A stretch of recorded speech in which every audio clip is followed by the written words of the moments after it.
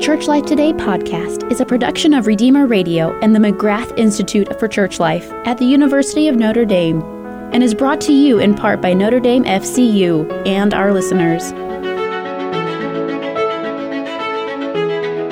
Have you ever thought about Eucharistic justice? Professor Daniel Philpott has.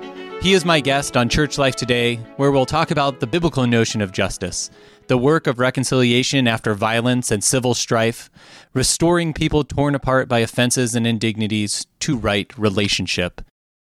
Daniel Philpott is professor of political science at the University of Notre Dame. He earned his PhD from Harvard and specializes in religion and global politics, focusing on religious freedom, reconciliation, the political behavior of religious actors, and Christian political theology. Professor Philpott joins me for 2 episodes, with this being the first. In the second episode, we'll talk about reconciliation in the church after the sexual abuse crisis and the possibilities for Christians to promote a vision of reconciliation in the public square. If you're listening on radio, the second part of our conversation will air next week, or if you're listening on podcast, check out the next episode. I'm Leonard DiLorenzo. This is Church Life Today, brought to you by Redeemer Radio and the McGrath Institute for Church Life. Dan Philpott, thanks for joining me. Yeah, good afternoon. Thank you for having me, Lenny. So, Dan, among political scientists like yourself, there are many who focus on peace building and justice, especially, but probably not only in international settings, right? So something distinctive about your work that really catches me is that you continually come back to how the Bible offers us a rich and distinct way of looking at justice. So I was wondering if you could tell us a little bit about what you see as maybe the commonplace notion of justice that's out there, and what's distinctive about the vision of justice drawn from the Bible that you really develop. Yes. Well, in American society today and in liberal democracies today, the way we think about justice overwhelmingly comes from a classical definition of justice that originally comes from Roman law, which is the constant will to render another his due. And that focus on due is extremely important. Now, as it has unfolded over the centuries in liberal democracies today, what that has come to mean is rights. What I have a right to, what I have a just claim to, entitlement to. And then when dealing with past injustices, what due means is what wrongdoers are due, giving them what they deserve, right. What they rightfully owe society. And I don't think we should reject those notions. I think rights play a very important role, human rights. I think sometimes a lot of realms of society and justice are too much given over to the territory of rights. We lean too heavily upon them, but they do play a very important role. Core human rights, something we want to enfold. But what I have done as a Catholic and as a Christian scholar is to say, is this really the kind of full depth of the Christian vision of rights that kind of God has given us through the salvation history? And for that, I go back to the Bible, the kind of source of God's action and activity. And when you look at the Bible and the kind of many, many references to words that can be translated to justice, I think there's a different meaning than the rendering another his due. And I think that meaning is best understood as right relationship, or comprehensive right relationship. So it's the obligations that express how human beings are meant to relate to one another and to God, really in all realms of life. It's a comprehensive vision.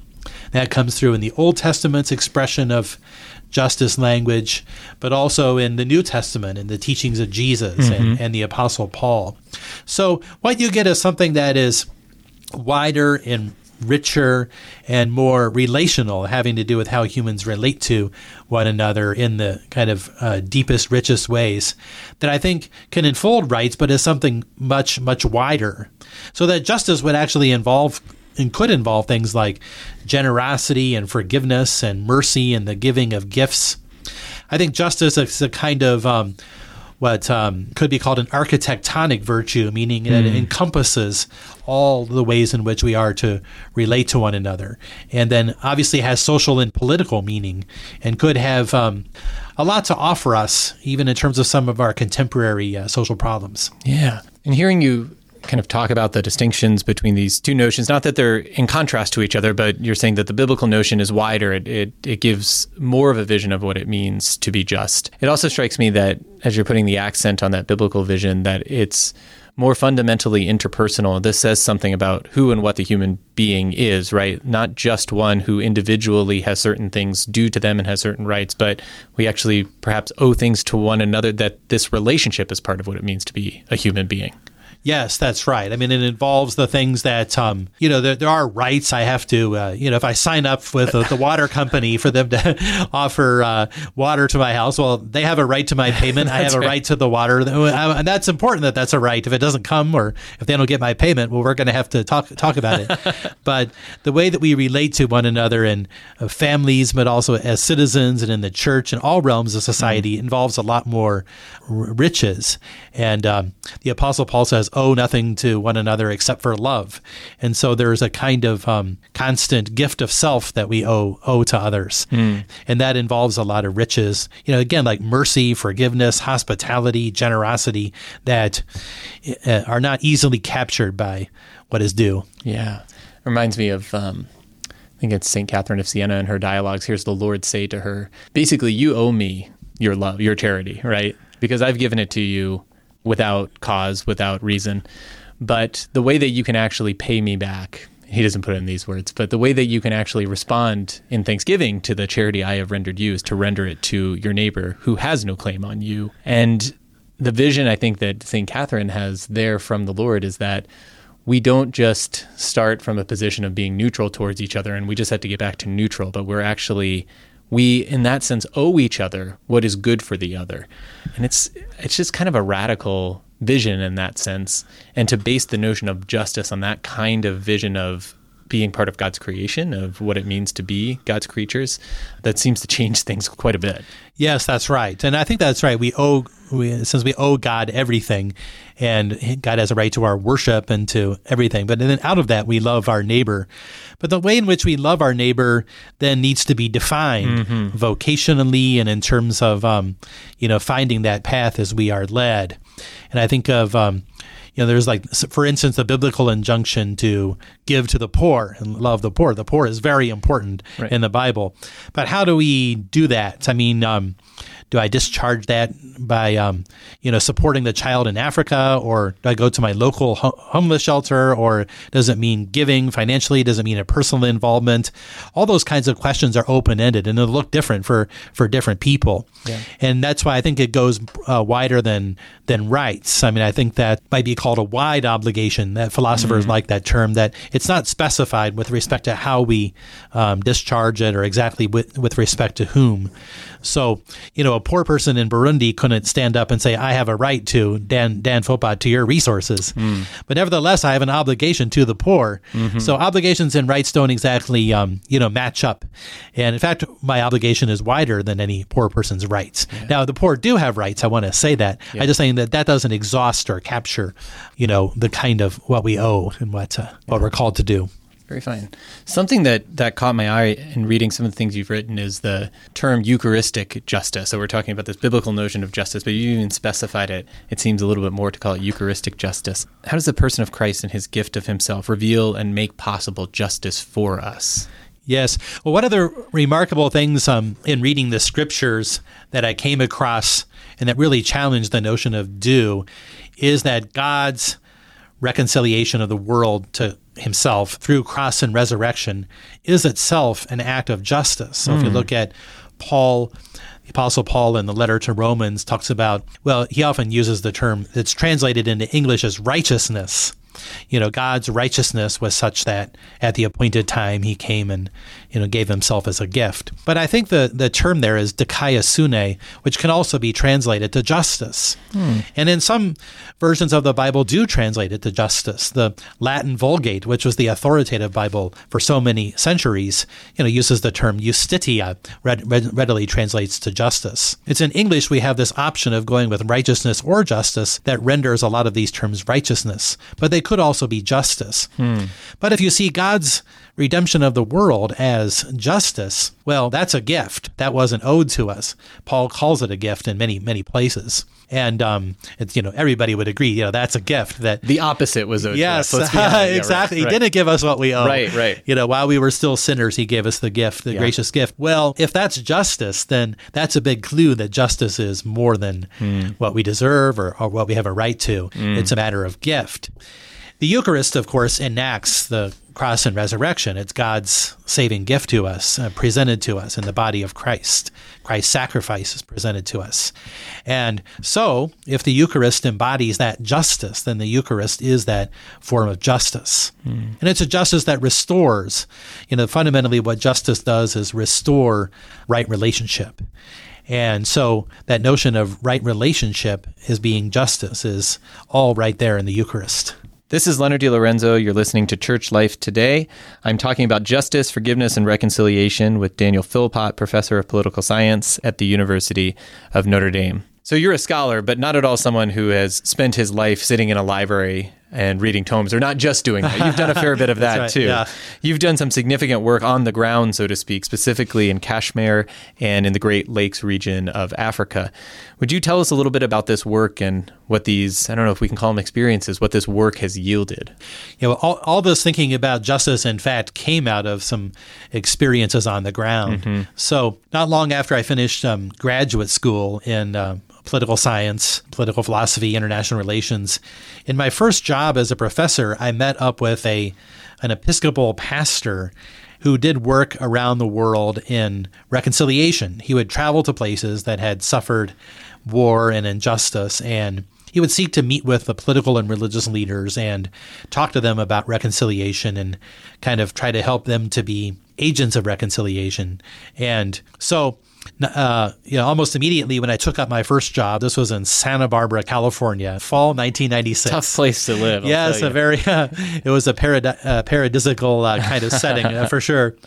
But he asked me to go on a trip with him to Sarajevo. Wow. Yugoslavia. Now, this was 1 year after the Dayton Accords, which had ended a war of about 3.5 years in Yugoslavia. We remember a terrible war, lots of deaths and suffering. So we went to Sarajevo, and there I saw a city that had been bombed out, and there were craters in the sidewalks and in buildings and yellow UN tape all over the place and makeshift graveyards and soccer fields and things like this. And, we only spent about 5 days there. We met with some political and religious leaders and relief workers and so forth. But that experience really galvanized me. There was something about it that really grabbed my heart and grabbed my attention. And I thought that's a kind of a powerful vision for international relations. For me, it combined my Christian faith with what I had been studying all these years, and really became a kind of a quest or something that I've continued to follow through on. Mm. And how did you find yourself, say, in the Great Lakes region of Africa? Yes. Well, the experience in between there was I continued to work with this pastor. He became a founding vice president of a non-governmental organization called the International Center for Religion and Diplomacy in Washington. And so we then went over to Kashmir, the disputed land between India and Pakistan, and formed some important relationships there, and began about 6 years worth of working for reconciliation on the level of civil society. Now, there it is between Hindus and Muslims, between people who have different visions of where Kashmir ought to be politically. Should it be part of India, Pakistan, an independent state? But you had the wounds of violence, now the violence has been going on, in episodes since 1947, but it's a conflict that hasn't been resolved and continues periodically to break out in violence and deep conflict. And so there were many deep wounds between these peoples and among the Kashmiris. And so we did work in reconciliation through these, civil society workshops and seminars. What does that look like? So what does a workshop in reconciliation look like in a place like Kashmir? Yeah, it's a good question. So we would bring together about maybe 70 or 80 people from different walks of life, from different parts of the conflict. And they would sit at tables, and then over this period of 3.5 days or so, we would kind of impart a moral vision of reconciliation, but through principles like bridge building and conflict resolution, also justice, forgiveness. But it wasn't just a teaching. It was also a kind of affair of the heart where we would ask them to look at the wounds of history and the wounds in their own heart and bring those to the table. And they would have others, listen to them and hear them, and including others from other sides of the conflict. And we did see some remarkable examples of transformation. So at the beginning of some of these seminars, you would have people come in and they would want to grab the microphone and stand up in front of everybody and kind of rant at length very angrily about what the other side had done and how they had suffered. And many people had. They had lost loved ones and so forth. But we saw examples of some of those same people then coming to the end of the seminar. And I remember one instance where the same guy grabbed the microphone, but he had a very different message. He wanted to apologize for ways that he had been indifferent to the sufferings of the other side and offer forgiveness. And so there were many examples of healing and forgiveness and trying to rebuild the ligaments of society where there had been so many wounds. So the key is I don't know if it's the key, but a key seems to be to create this kind of space that's not just a space that's open, but you're actually kind of guiding and shaping this space in a certain way. You're going to talk in certain ways. You're going to lead them through to certain kinds of thinking, certain possibilities that may not have occurred, and actually allow them to listen to each other to be able to maybe have this shift in understanding. Yes. Right? Yes, exactly. Creating a space is very important. So it's a space where they can speak openly and be heard. In fact, the very first exercise that we do is we call an active listening exercise. That might seem a little hokey. We've all been doing those kind of seminars and things like that. Or marriage prep or something. Yes, exactly. Yeah. But in fact, when you have people who aren't ready to even speak to one another and can't even speak about what had happened to them and had maybe never had an experience of somebody from the other side of the conflict, or maybe even anybody at all, really hear their wounds, their suffering, what they had experienced, and their sense of injustice, and having them, there's something almost kind of semi-miraculous about being heard and having people simply listen to them without being ready to jump in and, fire back. And we all know, been in those kind of arguments where we have the answer ready as soon as the other person speaks, but to be heard, to be genuinely heard, that right there can have a transforming effect. And often that kind of opens up space and softens things up some so that more can happen. This is Leonard DiLorenzo. You're listening to Church Life Today. I'm talking about justice, forgiveness, and reconciliation with Daniel Philpott, professor of political science at the University of Notre Dame. So you mentioned just a moment ago this one individual who the first time he came in grabbed the microphone and wanted to shout at the others, and then later after this process and doing this work together, he did take the microphone, but it was very different. He wanted to acknowledge the hurt of the other and take some responsibility for it seems, and offer forgiveness, you said. I think I know the answer to this question, but do you ever expect forgiveness when you're doing this work with others? Are you constantly surprised by forgiveness? Are you surprised by the lack of forgiveness? I guess, is forgiveness possible? We're talking about, in some of these cases, people that have not just hurt the feelings of others, but ruined the lives of others, yes. Right? Taken loved ones, yes. Taken away their livelihood, taken away their memories. So yes. What is it like to be in either the expectation or the hope of forgiveness in situations like this? Yes. I mean, forgiveness is something remarkable that it's not necessarily, not something you expect. There's always a kind of, even though we talk about it as a principle in the seminar, there's always a kind of surprise and drama when people perform it. And maybe, again, it's because it's something that, perpetrators don't have a right to. I mean, forgiveness is a kind of gift. And and that's one of the ways calls for forgiveness can go wrong is if it's kind of forced too much or scripted too much. Right. Now is the time when you want to say to somebody, okay, I have a right to your forgiveness, pony up. And no. And in fact, it can seem miraculous when people forgive it all, but yet they do. And we did see many instances of that, including, one Muslim who had lost several family members, and his own face was scarred. He had had multiple surgeries from having been wounded at the hands of the violence of the Indian Army, and he had held bitterness in his heart for many years. In fact, over this. In this experience of the workshop, he did come to forgive, and then actually became a kind of an apostle for peace in Kashmir as a result of that experience, or at least was greatly strengthened by it. So why do people forgive? Well, as Christians, of course, we believe there's a grace involved, and we believe that it's something that comes, it's a supernatural gift. Now, we did see people of other faiths experience forgiveness and practice it as well. I think one thing is people who are skeptical of forgiveness, I think sometimes simply understand forgiveness as a kind of simple relinquishment. Like you have this cause of justice, and then all of a sudden you just kind of give it up and decide not to pursue it anymore. Well, that doesn't seem right, and we think people ought to pursue their cause of justice and stand up for their dignity, and we don't want them to sort of just cave in. But maybe forgiveness is something else. I think forgiveness actually involves much more of an act of construction, or it's an act of peace building on the part of those who perform it. In a lot of ways, people actually kind of recover their agency or their strength or their sense of not being a victim any longer by forgiving, rather than just being somebody who is the object of terrible violence or injustice. Now they're somebody who's actually exercising a will towards making things better. They're kind of in doing that, they become an acting agent and a shaper, and in doing that, they regain a lot of strength. And I think they gain the strength of no longer being a victim. And then I think in offering a gift to somebody else, there's a way that then brings healing to oneself and heals one's own heart. And there's also the benefit of kind of relinquishing anger, which over the long term can become very debilitating. I mean, the Amish have a phrase that acid destroys the container that contains it. I think that can be right over the long-term. Anger can become a kind of acid that destroys the person who holds on to it.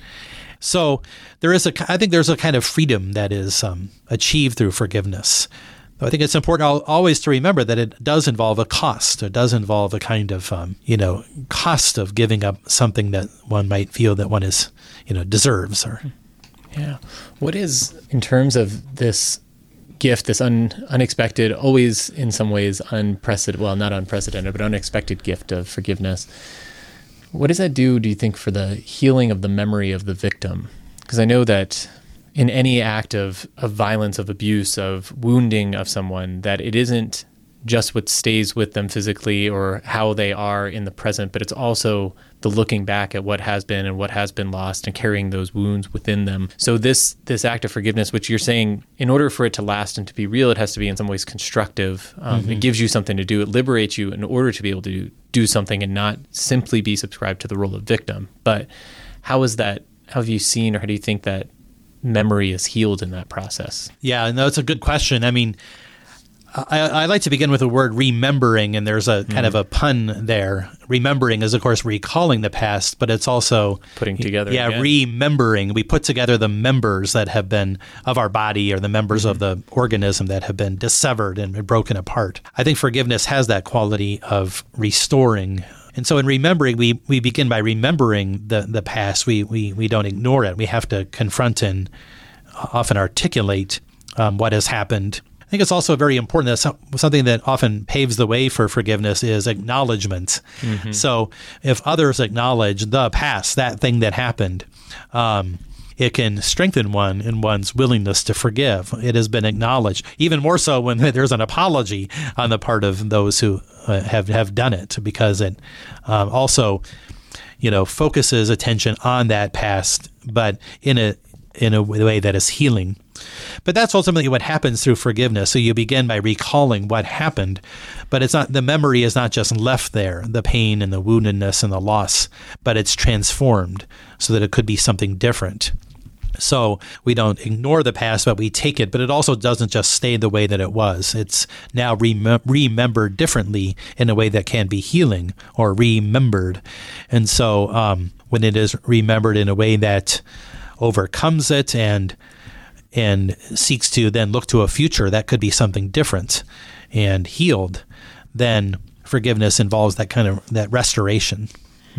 This brings me back, at least in my mind, to what you were talking about in the beginning in terms of this more interpersonal framework of justice that we derive from a biblical vision, that it doesn't get reduced simply to what is due to rights, but in fact, it has to do with right relationship, as you said. So this, as you're talking about this remembering, putting back together again what has been pulled apart, it seems like part of that vision of the biblical justice is that you and I actually belong together. The victim and the perpetrator, yes, even beyond belief, belong together in some way, and the perpetrator has done something to pull us apart terribly, right? Yes. So this act of forgiveness, this work of reconciliation, I'm just kind of like reflecting on what you've said before, and I'd love to hear your thoughts on it. This is a real instance of moving back towards the restoration of right relationships. Yes. Right? That's right. I mean, that's right. God's intention is for people to be restored, to be reconciled. And that's always the thing to kind of strive for in a Christian vision. Right. And the real world, there as a result of sin, and there are many circumstances which can prevent that, of course. And reconciliation is always, this side of the veil is always partial. Mm-hmm. And sometimes it can happen in dramatic ways, but often doesn't happen and happens partially and so forth. But that's the thing that I think God's vision is for us to, shoot for that. That would be different from a vision which just says, well, it's over when the perpetrator gets the right sentence, or when the right reparation is delivered, or people are just separated so that they're safe, or what have you. All those things are important, right? And but the vision is for a kind of restoration. I think this maybe is most kind of vividly enacted in places like Rwanda, which you've written about, or Uganda, where people literally have to live in the same village. They don't have the resources to go live somewhere else. They live in a small village. They don't have the resources to live on the other side of town, or to just pick up and move like maybe we do here in America. But they're likely to live in the same village with people who perpetrated injustices of the genocide or what have you. And that's who they'll be with for the rest of their lives. They won't, they'll have to see the person. Right. And so then that kind of living together and how we're going to live together is brought front and center. Yeah. Well, I'd love to continue some of this conversation and bring it into touch with some of the things maybe some of our listeners might be thinking about, things like the abuse scandals in the church and seeking some sort of reconciliation there. I'd love to talk a little bit more about where you were just mentioning places like Rwanda or Uganda, where these processes of national reconciliation have taken place. Yes. Would you mind sticking around and we'll do one more episode? Yes, I would love to. Yeah. So this will be episode 1, friends, and I've been talking to Daniel Philpott, professor of political science at the University of Notre Dame. You can find the second episode of our conversation on our podcast, or if you're listening on air, it'll be aired next week. Thank you, Professor Philpott. Thank you. Wonderful to be with you. And thanks all of you for joining us on Church Life Today.